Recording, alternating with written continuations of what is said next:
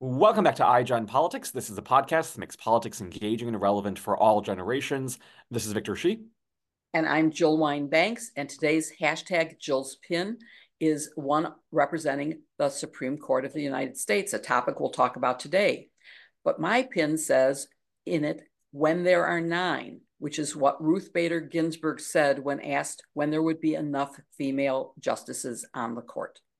If you thought Donald Trump's legal woes are over, think again. We are exactly 1 week away from one of the most highly anticipated oral arguments this term.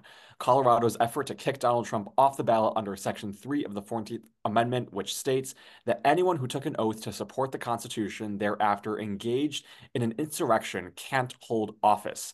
Depending on what the Supreme Court rules, Donald Trump could be kicked off the ballot across the nation or prevented from being inaugurated if on the ballot and elected. Today, we are going to talk to one of the most well-known and widely respected constitutional law scholars in the nation about what we should expect from the Supreme Court and much more. He is, of course, Laurence Tribe, someone who I am honored to know and call a friend.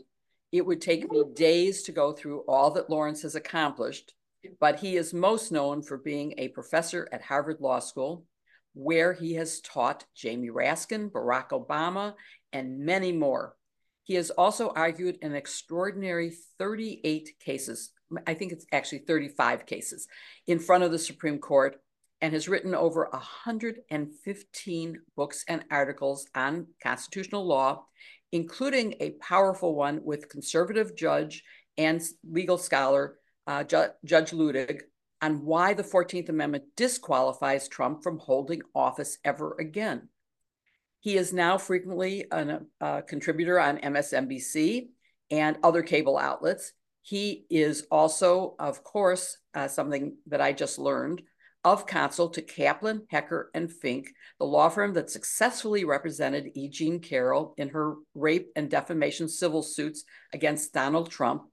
And they also represent, and this is something I can't wait to ask him about, the Renew Democracy Initiative, which was partly founded by our former guest, Kasparov, in its work on behalf of using Russia's assets that are frozen in this country to help Ukraine, to which I just say, wow, and congratulations, and so does Brisby.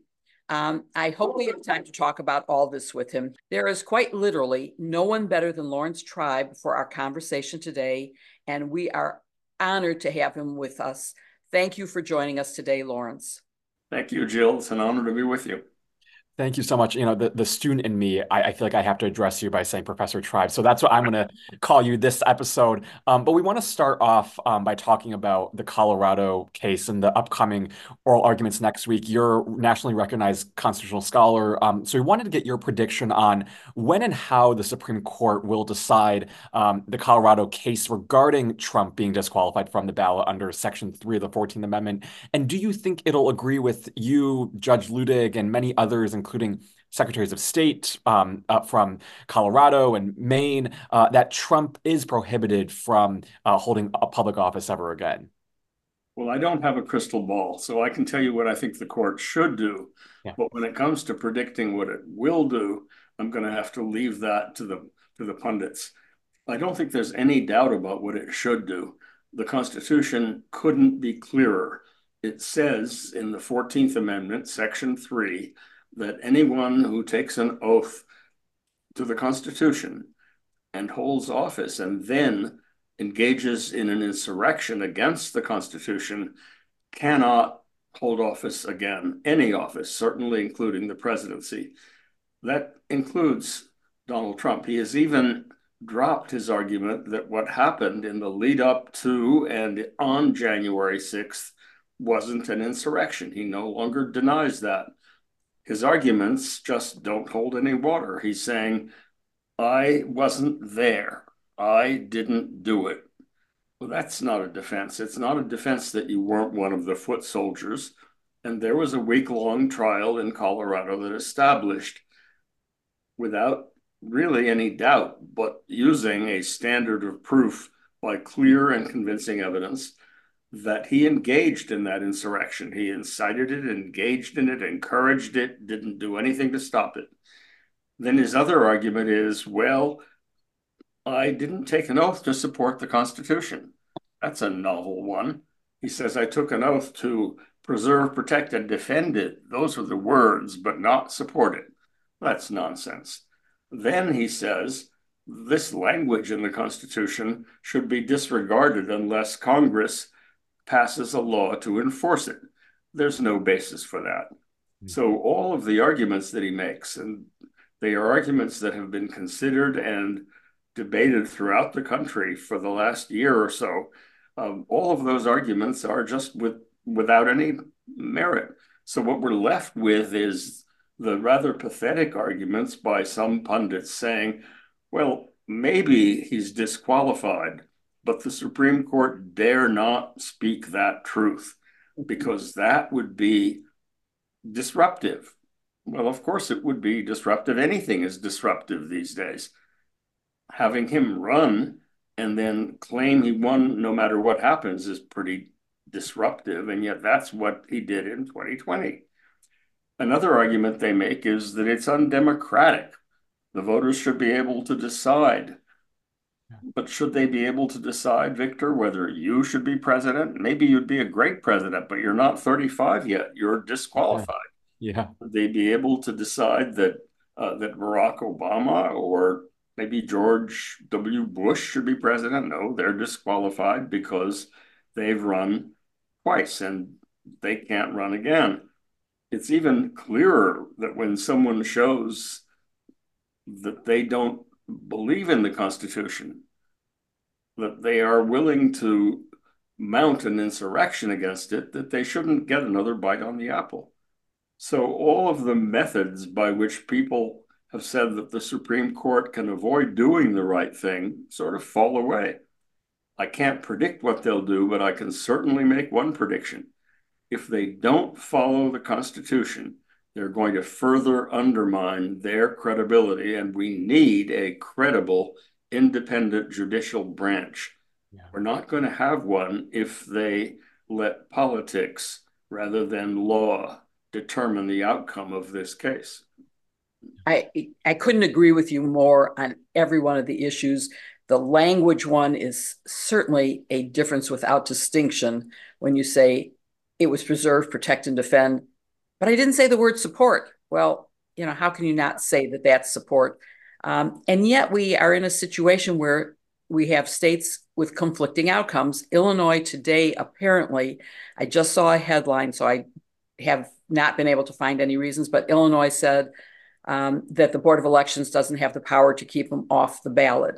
And so you have Illinois saying he has to stay on the ballot. You have the Colorado case only days away from oral argument. And I want to sort of maybe probe a little about the arguments. And you've laid out both his potential arguments and the ones that are saying that's all silly. But we have had Noah Bookbinder as a guest. He's, of course, the president of CREW, which is very much involved in the Colorado case, and are making, you know, obviously great legal arguments. I'm just wondering if you have anything to add to them or if you've been advising them at all. I have been informally advising Noah and his entire legal team. And in fact, the lead advocate in the case, the counsel of record, Jason Murray, is a wonderful former student of mine who's did a brilliant job at the Supreme Court of Colorado level and did a wonderful job in the trial in Colorado. It does seem to me unsurprising that other states would go in different directions. Some states don't have a law that allows the Secretary of State or some other official to make decisions about who belongs on the ballot. And anyway, a lot of the states that might otherwise have taken the lead have now taken a backseat to Colorado. Now that the U.S. Supreme Court has decided that it will resolve this matter in an argument to be held on February 8th, it's hardly surprising that a lot of states say, well, we're going to wait. And that's all they're doing. There is no other state, and I want to make this clear, no other state has conducted a trial, a detailed trial, with thousands of exhibits and dozens of witnesses, with full opportunity for Donald Trump and his team to make the case. No other state has conducted a trial on the question of whether Donald Trump engaged in insurrection against the Constitution of the United States by plotting to prevent the peaceful transfer of power to the lawful winner of the 2020 election. And then, when those plots did not succeed, encouraging a violent armed mob to storm the Capitol and try to prevent the transfer of power. Indeed, they succeeded in delaying it. And but for some accidental moments, we almost had a successful coup for the first time in the history of this country. We came incredibly close, and we should feel enormously lucky, but we will not necessarily be lucky next time. If somehow Donald Trump manages, despite his disqualification, to wiggle his way onto the ballot and to make it, given the oddities of the Electoral College, to become the next president, then he's not inclined to leave office voluntarily. He's made it clear, he has said explicitly last December that he is prepared to terminate anything in the Constitution that stands in the way of his holding power. And I've heard people being interviewed on television, seemingly sane people, quite ordinary citizens, saying, democracy, it's not all that great. We wouldn't mind having a dictator as long as it's our friend Donald Trump. Oh my gosh. Boy, are they in for a rude awakening if Donald Trump becomes the dictator, whether, as he puts it, dictator for a day, or as I think is more likely, dictator until the cheeseburgers and fries end his life. Right before we started recording, we were talking about the difference between, Joe Biden being an old man who, has gotten a lot done, and Donald Trump being an old man who, like you said, is crazy and a criminal, and who would be a dictator for the rest of his life. But I think a lot of people are wondering, going back to the Supreme Court case that's about to, I guess, be argued, if they uphold Colorado's ruling, what does that mean? Does that mean Trump is kicked off of all ballots? Is it the law in 50 states? Walk us through that possibility. Well, it means he won't be qualified to take the oath as president. However, some states may decide, and this would be kind of crazy, but they have the authority under Article 2 of the Constitution and the 12th Amendment to decide how to pick their own electoral slates for the Electoral College. They may decide that in our primary, we want everybody to be able to run, whether they are qualified to hold office or not. We'd perfectly happy to have Donald Duck run for president. They could do that. It would create some degree of chaos, but in the end, the likelihood that that would eventuate is not very great. I think if the U.S. Supreme Court agrees on the basis of the elaborate trial held in Colorado that there was an insurrection, that Donald Trump engaged in it, and that disqualifies him from the presidency, I think odds are that either the Republican Party would wake up, smell the coffee, and decide that they better get a qualified candidate, whether it's Nikki Haley or somebody else, or if they run him for president, he will suffer an ignominious, overwhelming defeat, because there will be many states in which he's not on the ballot, and a Supreme Court decision saying that whether he's on the ballot or not, regardless of the outcome, he cannot constitutionally hold office. That is such a terrifying prospect, because if anyone thinks that there will be a civil war if he's kicked off the ballot everywhere, imagine if he appears on the ballot in some states and wins those votes and then can't be inaugurated. That is absolutely crazy, but we shouldn't allow our political second guessing about which form of chaos is worse. Right. Determine our fidelity to the Constitution. This is a good one where doing what is right, what the law demands, is sensible, because nobody can guess what kind of chaos would ensue. Right. There's no way that Donald Trump on the ballot is going to result in an election that smoothly moves into the next phase. Yeah. He will not accept a loss for an answer. He's made that clear.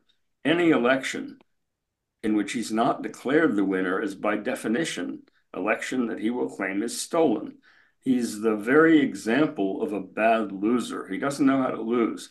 Also turns out he's not a very good winner. When he defeated Nikki Haley in New Hampshire, first thing he did was make fun of her dress and say that she should, anybody who supports her is going to be on his enemies list and will never get any benefits from him again. That's what it means for this guy to hold power.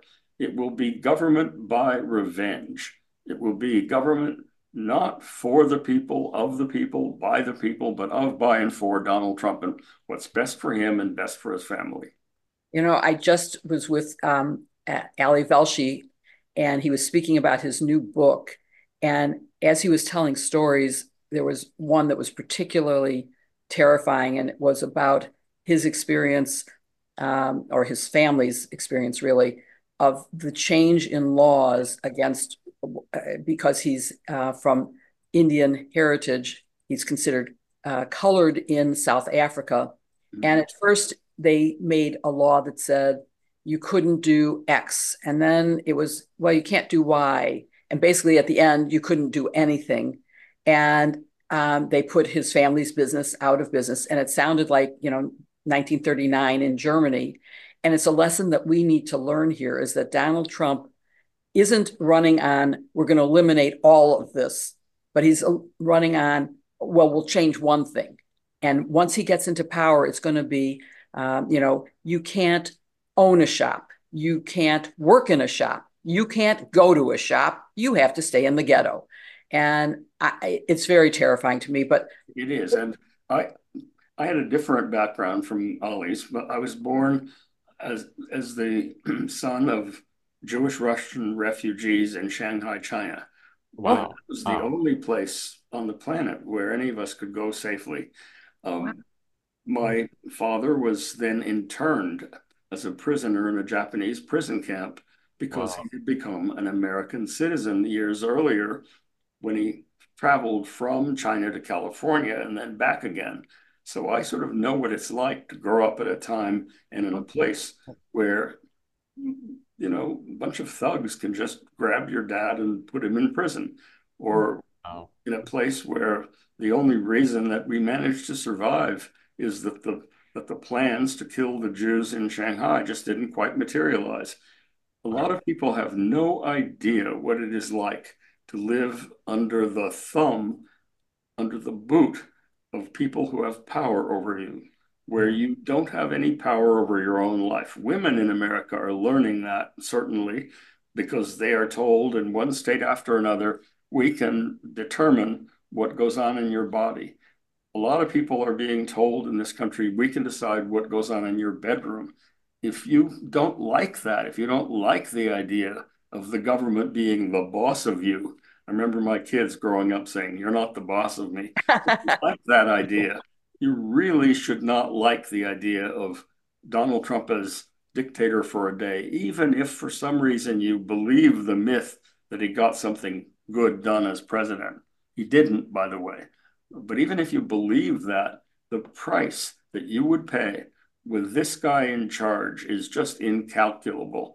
So it's absolutely crucial that young people, especially people who don't often exercise, or as much as some of us wish they would, exercise their precious right to vote. It's crucial that they vote and not waste their vote on one of these crazy third-party options. RFK Jr., just ridiculous. The no labels people. They may claim that they're not in there as stalking horses for Donald Trump, but it is clear that the more votes they get, the more likely it is that Trump will win, not necessarily because we know how those who vote for a third party would have voted, but because there's a risk that the whole thing will get thrown into the House of Representatives if nobody gets 270 electoral votes. And in the House of Representatives, though not all your viewers might know this, each state has one vote, each state delegation. And as long as there are more Republican state delegations in the House than Democratic, that's likely to happen even if the Democrats take over the House of Representatives. If there are more Republican delegations, we'll be in terrible shape because one delegation, one vote, and Trump becomes the next president. I'm sure we can do an entire episode on the Electoral College and just how flawed it is. But I have to make one point, which is, I kid you not, when you were talking about power over, I don't know if you're familiar with Brene Brown, but she does a lot of research on emotions and different theories. And she wrote an article recently that talked about the distinction between power over, which is basically rooted in fear and seeks to divide, versus power with, to, and within. And it was just such an interesting piece, and we'll include that in our show notes because I think it's just the difference between a leader like President Biden, who I really think does try to empower as many people as he can, versus a leader like former President Trump, who seeks to, assert his power over other people, and it Right. makes a huge difference. But I know, Jill, you had a question about the Supreme Well, I Court. want to try to move to Supreme Court reform because our guest was on the committee that President Biden put together to look at that. And I just want to end this other segment with saying voting is important. I agree that Donald Trump should not be on the ballot, that the Supreme Court, the Constitution, 14th Amendment is absolutely crystal clear, and that there are no arguments that have been presented that change my mind on that. But I don't want to miss the opportunity to ask you about what the committee that was put together did. I mean, from what I understand, they looked at term limits, age limits, increasing the court size to at least reflect how many circuit courts there are, because at the time 9 was set, there were 9 circuits. There's now 13. And so that would be one way to even the playing field for the 2 stolen seats, and also give us a chance for some new appointments. Do you think that there's any chance for Supreme Court reform? And what do you think the best way to do it would be? Well, thanks for asking about that commission, Jill. It was a group of 35 people, bipartisan. We spent a year discussing, deliberating, holding hearings. We had a great many witnesses, took a lot of time. We produced a report that is, I guess, gathering dust on the Resolute desk in the Oval Office. It doesn't look like President Biden is going to do much with it because I think from the very beginning, he's been skeptical about changing anything significant about the Supreme Court. That's the one place, one of the very few places where Joe Biden and I, who've known each other since the mid-1980s when I started advising him, have not seen eye to eye. I have thought that it's very important for the Supreme Court to be brought into the 21st century. It needs to be bigger. We have a much bigger, more diverse country now than we did when 9 seats was the norm. There's nothing magical about the number 9. It isn't even a prime. But in any event, whereas 13 at least is that. Nothing magical about the number 9, nothing in the Constitution that requires it to stay at 9. No argument that anybody on the commission or that testified to the commission made explaining why it would be unconstitutional to change it.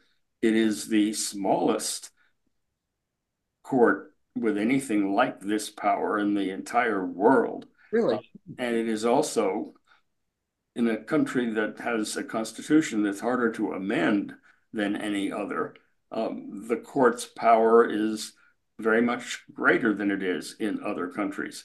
So the case for expanding it, even setting aside what you referred to about the stolen seats, the fact that Merrick Garland was denied even a hearing, all of the reasons for thinking that the Kavanaugh and Gorsuch and Barrett appointments are of dubious legitimacy. Despite all of that, it seems to me the case for expanding it is very great. And yet on that commission, knowing that we really wouldn't get very far that way, only about 5 of the members of the commission really ended up believing that that was the way to go. Why is that, and why is Biden skeptical? Well, I guess it's habit. People were very dubious when FDR tried to pack the court, as they call it. Yeah. In this case, it would be unpacking the court. but it's very easy to confuse the historic episodes to make it look like this is political manipulation or payback, whereas it really would be simply adjusting things to make them more consonant with modern needs.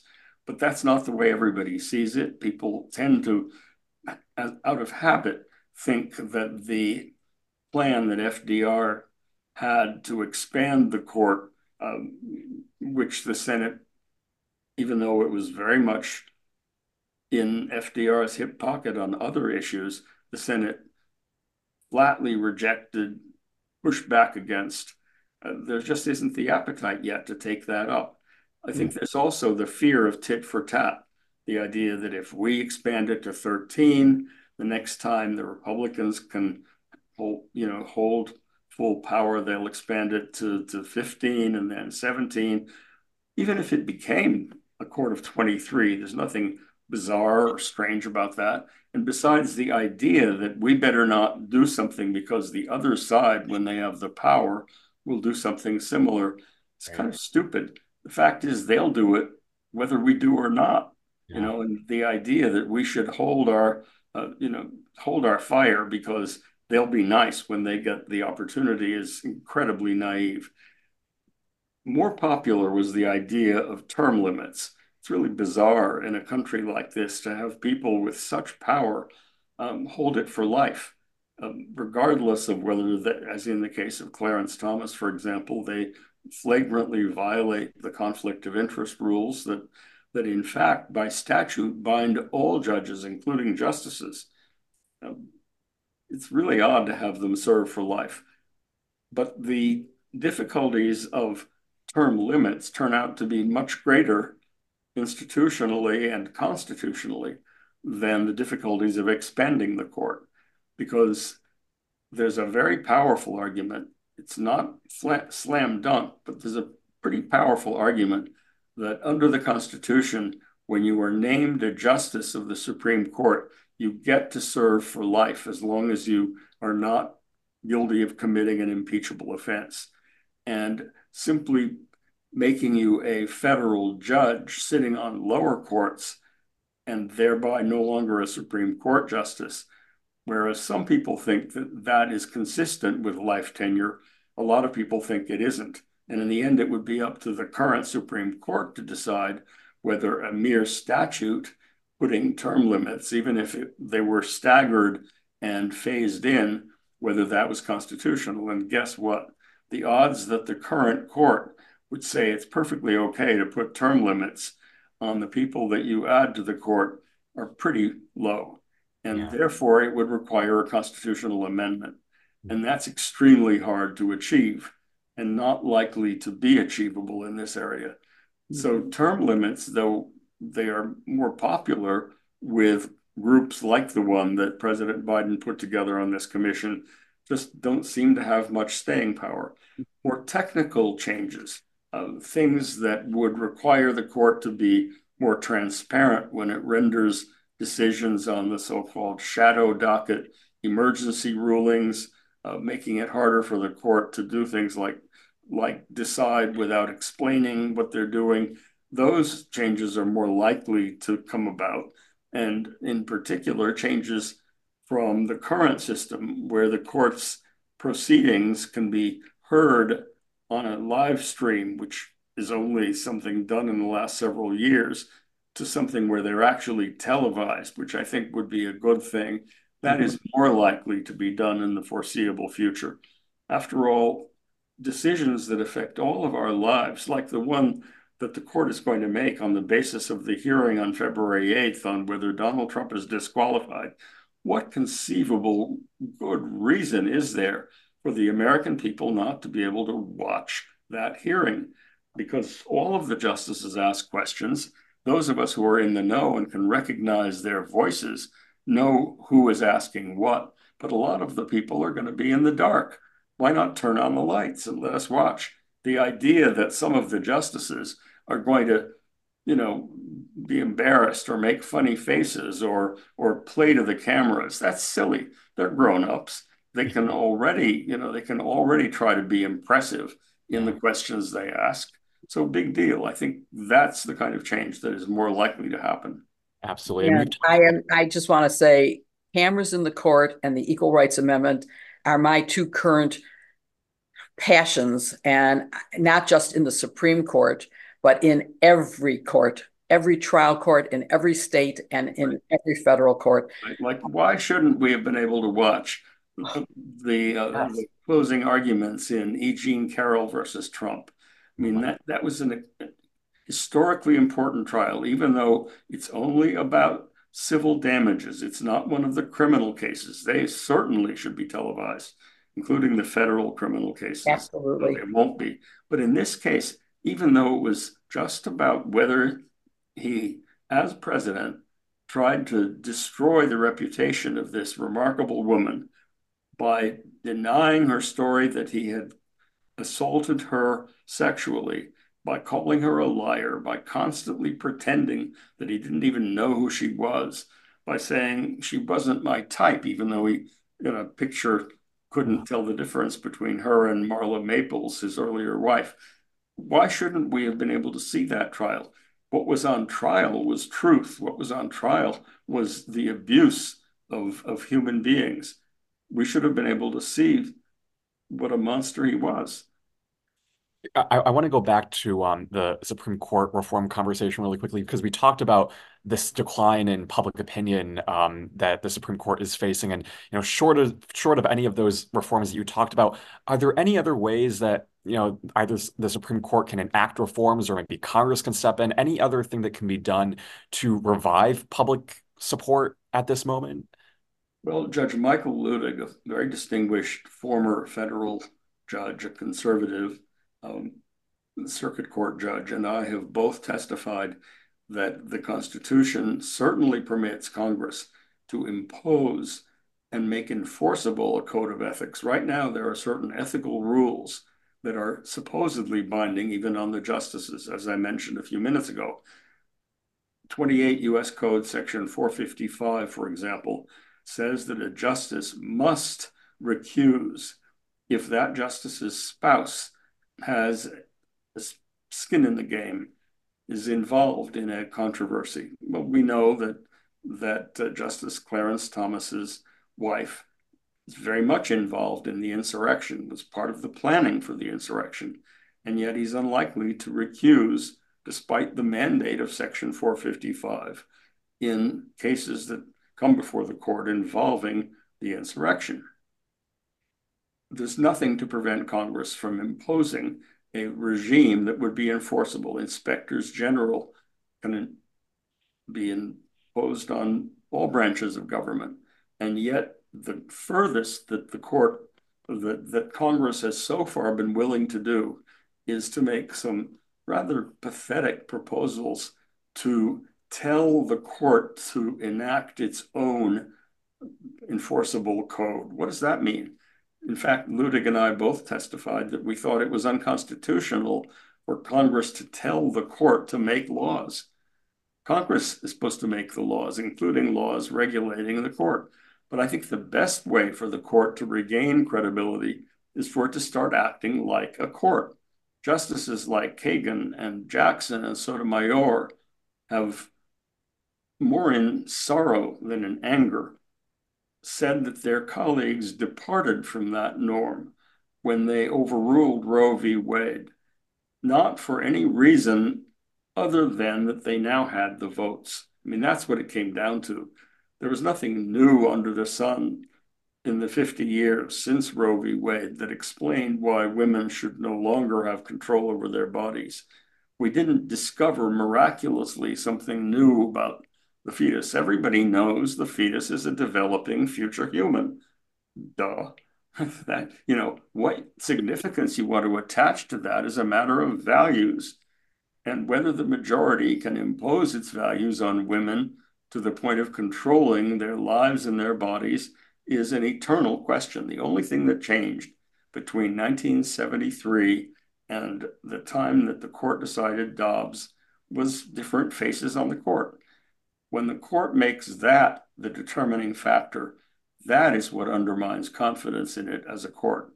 Yeah. If the court starts acting like a court, it will get the respect that a court deserves. So let me follow up on that because you mentioned the role of Congress in making laws. And I want to go to what's happening in Texas because in that situation, you have the state doing things that I believe the Constitution assigns to other federal branches. And just so that people understand the context, you have a situation where Governor Greg Abbott placed wire with buoys in the river, in the Rio Grande River, and was then ordered to take them out by the courts. And so he moved the wire to the land border and prevented federal agents from accessing the border, which is, of course, their role. The Supreme Court had ruled that they had to move them. And now there's some debate in language about whether they're defying the Supreme Court or not. Although last night I read a statement by the lieutenant governor, which sounded to me like direct defiance of the Supreme Court order. And I want to know how broad you think the defiance is. It seems to me, in a way, Governor Abbott and the lieutenant governor are challenging our system of federalism, of states and federal. And how dangerous is this? And what can and should President Biden do? It's a complicated question, Jill, not because the bottom line is all that difficult, but because the technicalities get a little difficult. I don't think Abbott has yet literally defied a court order in the sense of putting himself or any official of Texas in contempt of court. The U.S. Supreme Court did decide by a vote of 5-3 that an injunction of a lower court of preventing the U.S. Border Patrol from taking down the barbed wire that he had put in the Rio Grande, I guess, in order to basically rip people to shreds if they crossed the border without his permission, did rule that that injunction was to be dissolved. 5-4, no explanation. We know who the 5 justices were. They included the 3 liberals, plus the Chief Justice, plus Amy Coney Barrett. We know who the 4 were. They included Alito and Thomas and Gorsuch and Kavanaugh. We don't, however, know exactly what the rationale was. We know what the underlying theory is. As you point out, the underlying theory is that in our federal system, the borders are largely the business of the federal government. That's because the federal government has the right to enact under Article 1 a uniform rule of naturalization. And Supreme Court decisions over time have said that that means that federal law is supreme over state law when it comes to the rules about who can enter, under what circumstances, what's to happen to them, when they can seek asylum, and the like. What Governor Abbott is basically doing is a reenactment of what a number of Southern governors did in the lead up to the Civil War. He's basically asserting a right of nullification of federal law. He is basically saying, we don't think you are doing a decent job of policing the border, so we're going to take over for ourselves. Well, to begin with, that's not the state's role. If each state could decide that the national government in areas that are primarily entrusted to it under a constitution that says in Article 6 that federal law is supreme over state law when they conflict and when the federal government is acting within its jurisdiction. In a system like that, when each of the 50 states can say, well, federal law is supreme unless we think otherwise, we're not going to have a country. We're not going to have a United States of America. So that is a fundamental misconception, and it's what led to the dissolution of the country in the Civil War itself. It's certainly what led to standoffs between Governor Faubus and others who wanted to prevent the integration of the schools when federal courts said you've got to integrate them. In those cases, when it finally came to a direct violation of a district court order that a certain school be integrated, the President of the United States finally intervened by sending the airborne into the states to escort the little black kids into these all-white schools. And the governors who said, we're going to stand in the schoolhouse door, were told, no, you're not. Uncle Sam is stronger than you are. That's what Biden would and should do if there is that kind of standoff with Abbott. Let me ask you. That's not what a Trump would do. And besides, the current situation is really especially ironic because Biden has now said he would sign the most restrictive immigration law, the one that is most protective of the border that anybody has ever proposed. It's exactly what the Republicans want. Why aren't they sending it to his desk to sign? Because Donald Trump said, I'd rather have an issue than a solution of the border crisis. And they are like lemmings willing to do his bidding. Give him a campaign issue to run on, namely, we've got chaos at the border, then actually give the president a law he could sign. So, Laurence, let me ask you whether this rises to the level of direct defiance. And I'm old enough to remember when the President Kennedy nationalized the Guard and escorted, including my law school classmate, James Emeritus, into the university. But here's what Texas Lieutenant Governor Dan Patrick said, according to The Hill. The state will continue to build razor wire and other fencing on the U.S.-Mexico border, despite a Supreme Court order last week allowing federal law enforcement to tear down state-erected barriers. Quote, we are putting up wire everywhere. Hold on, we are putting up wire everywhere we can, he told Fox News's Martha McCullum on Monday. Quote, we will continue, we will not stop. If they cut it, we will replace it.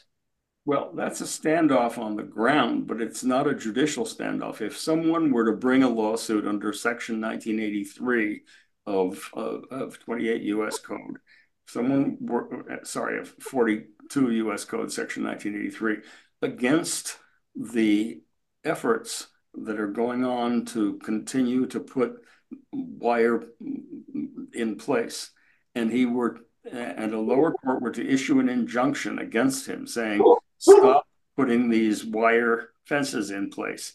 And he thumbs his nose on that and says, I'm going to do it anyway. That would be defiance. That's when you send in the troops. That's when you send in the U.S. Marshals. And that is when he can't get away with it. But if the courts fall short of ordering him not to do what he's doing, and if it's just whack-a-mole, the courts say, don't do X. And he says, okay, but I'll do Y. And then the courts don't respond. There's not a lawsuit that prevents the governor or the lieutenant governor from taking the next step. They can keep protracting the dispute. It's very much like the way Donald Trump keeps delaying justice in various cases, not quite defying something. Does that make sense, or is it too complicated?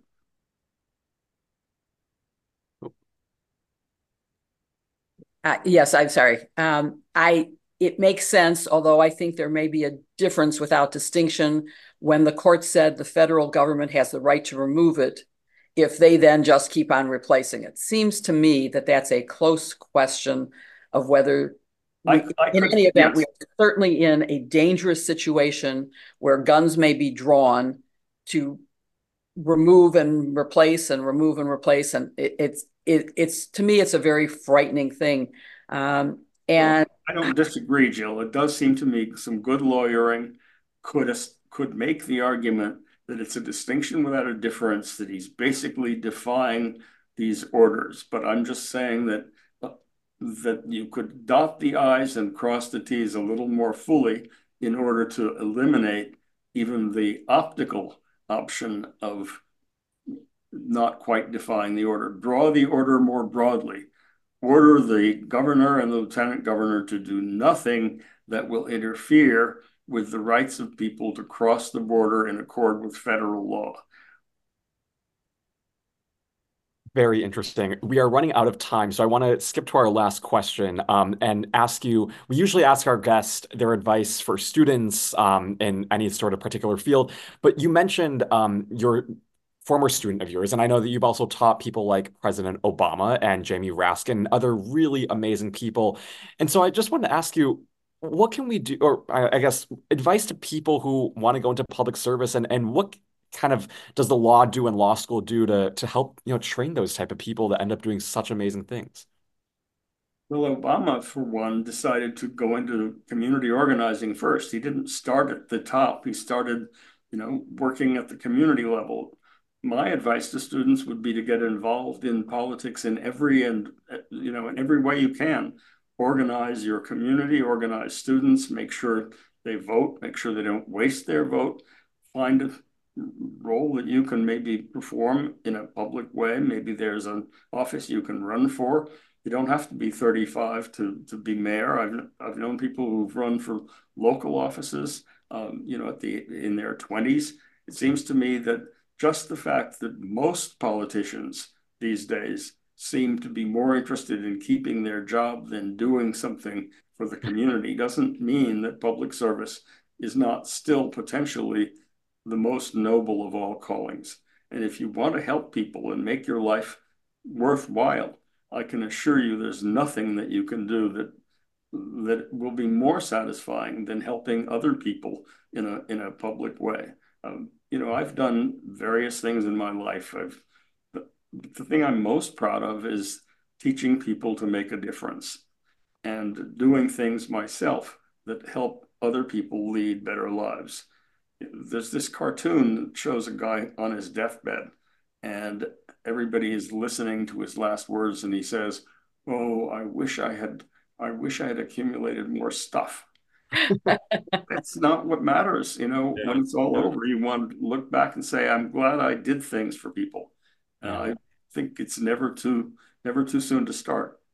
I Wow. know Victor said this would be our last question, but there's one I know we're minutes away from ending, but um, as I learned when we were introducing you, you've been of counsel to Robbie Kaplan's firm. And one of the things that they are now doing is representing Renew Democracy in its work to unfreeze Russian assets to help Ukraine. And if you could just say, a sentence or two about that effort. Sure. You know that Russia has committed serious war crimes in a war of aggression against Ukraine. And it's a war that is killing lots of innocent people. Ukraine desperately needs at least $400 billion in order to rebuild. Taxpayers in the West, in the United States and in Europe, are getting tired of supporting Ukraine. Unfortunately, they seem to have forgotten that their own future is indirectly on the line. But there is a way of helping Ukraine that wouldn't cost taxpayers a penny. And that is there's about $320 billion in frozen Russian central bank reserves, sovereign assets that have been frozen, about 5 billion in the US, about 320 billion in other countries. And none of that money is doing anybody any good. Russia is never going to get it back because they're never going to themselves do what international law requires, and that is compensate the victims of their crimes. Yeah. And under international law, what that means is that the money that is frozen can be melted down, basically, and handed over to Ukraine. So the firm that I'm of counsel to, Robbie Kaplan's firm, representing a group called Renew Democracy Initiative, which is run by the former chess champion of the world, Garry Kasparov, did a detailed report published on September 17th of last year that's now really become pretty influential around the world, urging all of the countries that have this money to take steps to unfreeze it and to use it to help Ukraine. Just yesterday or today, a group representing the European Council voted that it believed unanimously this was a good idea. I think it's indispensable, and I'm proud to be part of the Kaplan law firm that has helped spearhead the effort. And thank you for that and for all you have done in teaching Jamie Raskin. And there's my dog who's trying to get in. He approves of you too. Yes. We are do I have his vote? You have his vote for sure. And I for one, see Russia's attack on Ukraine as the prelude to its attack on other countries in Europe and to a threat to America. So I think we need to stop them, and that this would be a good thing to do. So thank you for doing this and everything else. Yes, thanks, Victor and Jill. Thank you. Thank you so much for watching or listening to this episode of iGen Politics with Professor Laurence Tribe.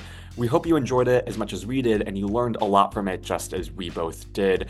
We will be back next week with a brand new episode of iGen Politics, so you don't want to miss that. But in the meantime, if you listen to us, be sure to follow us wherever you follow your podcast, and also rate us and review us on that platform as well, whether it's Apple Podcasts, Spotify, really wherever. Be sure to drop us a rating, as we love to hear you, and it helps others find this episode as well. If you want to watch us, you can watch us at youtube.com/Politicon, where you can see many more fun snippets from our conversation and Jill's pin, which is a must see. So find us at youtube.com/Politicon, subscribe to us there, like us, and leave us a comment there as well. Thank you, everyone, and we will see you next week. And as Nicole Wallace always says, thank you for the gift of your time.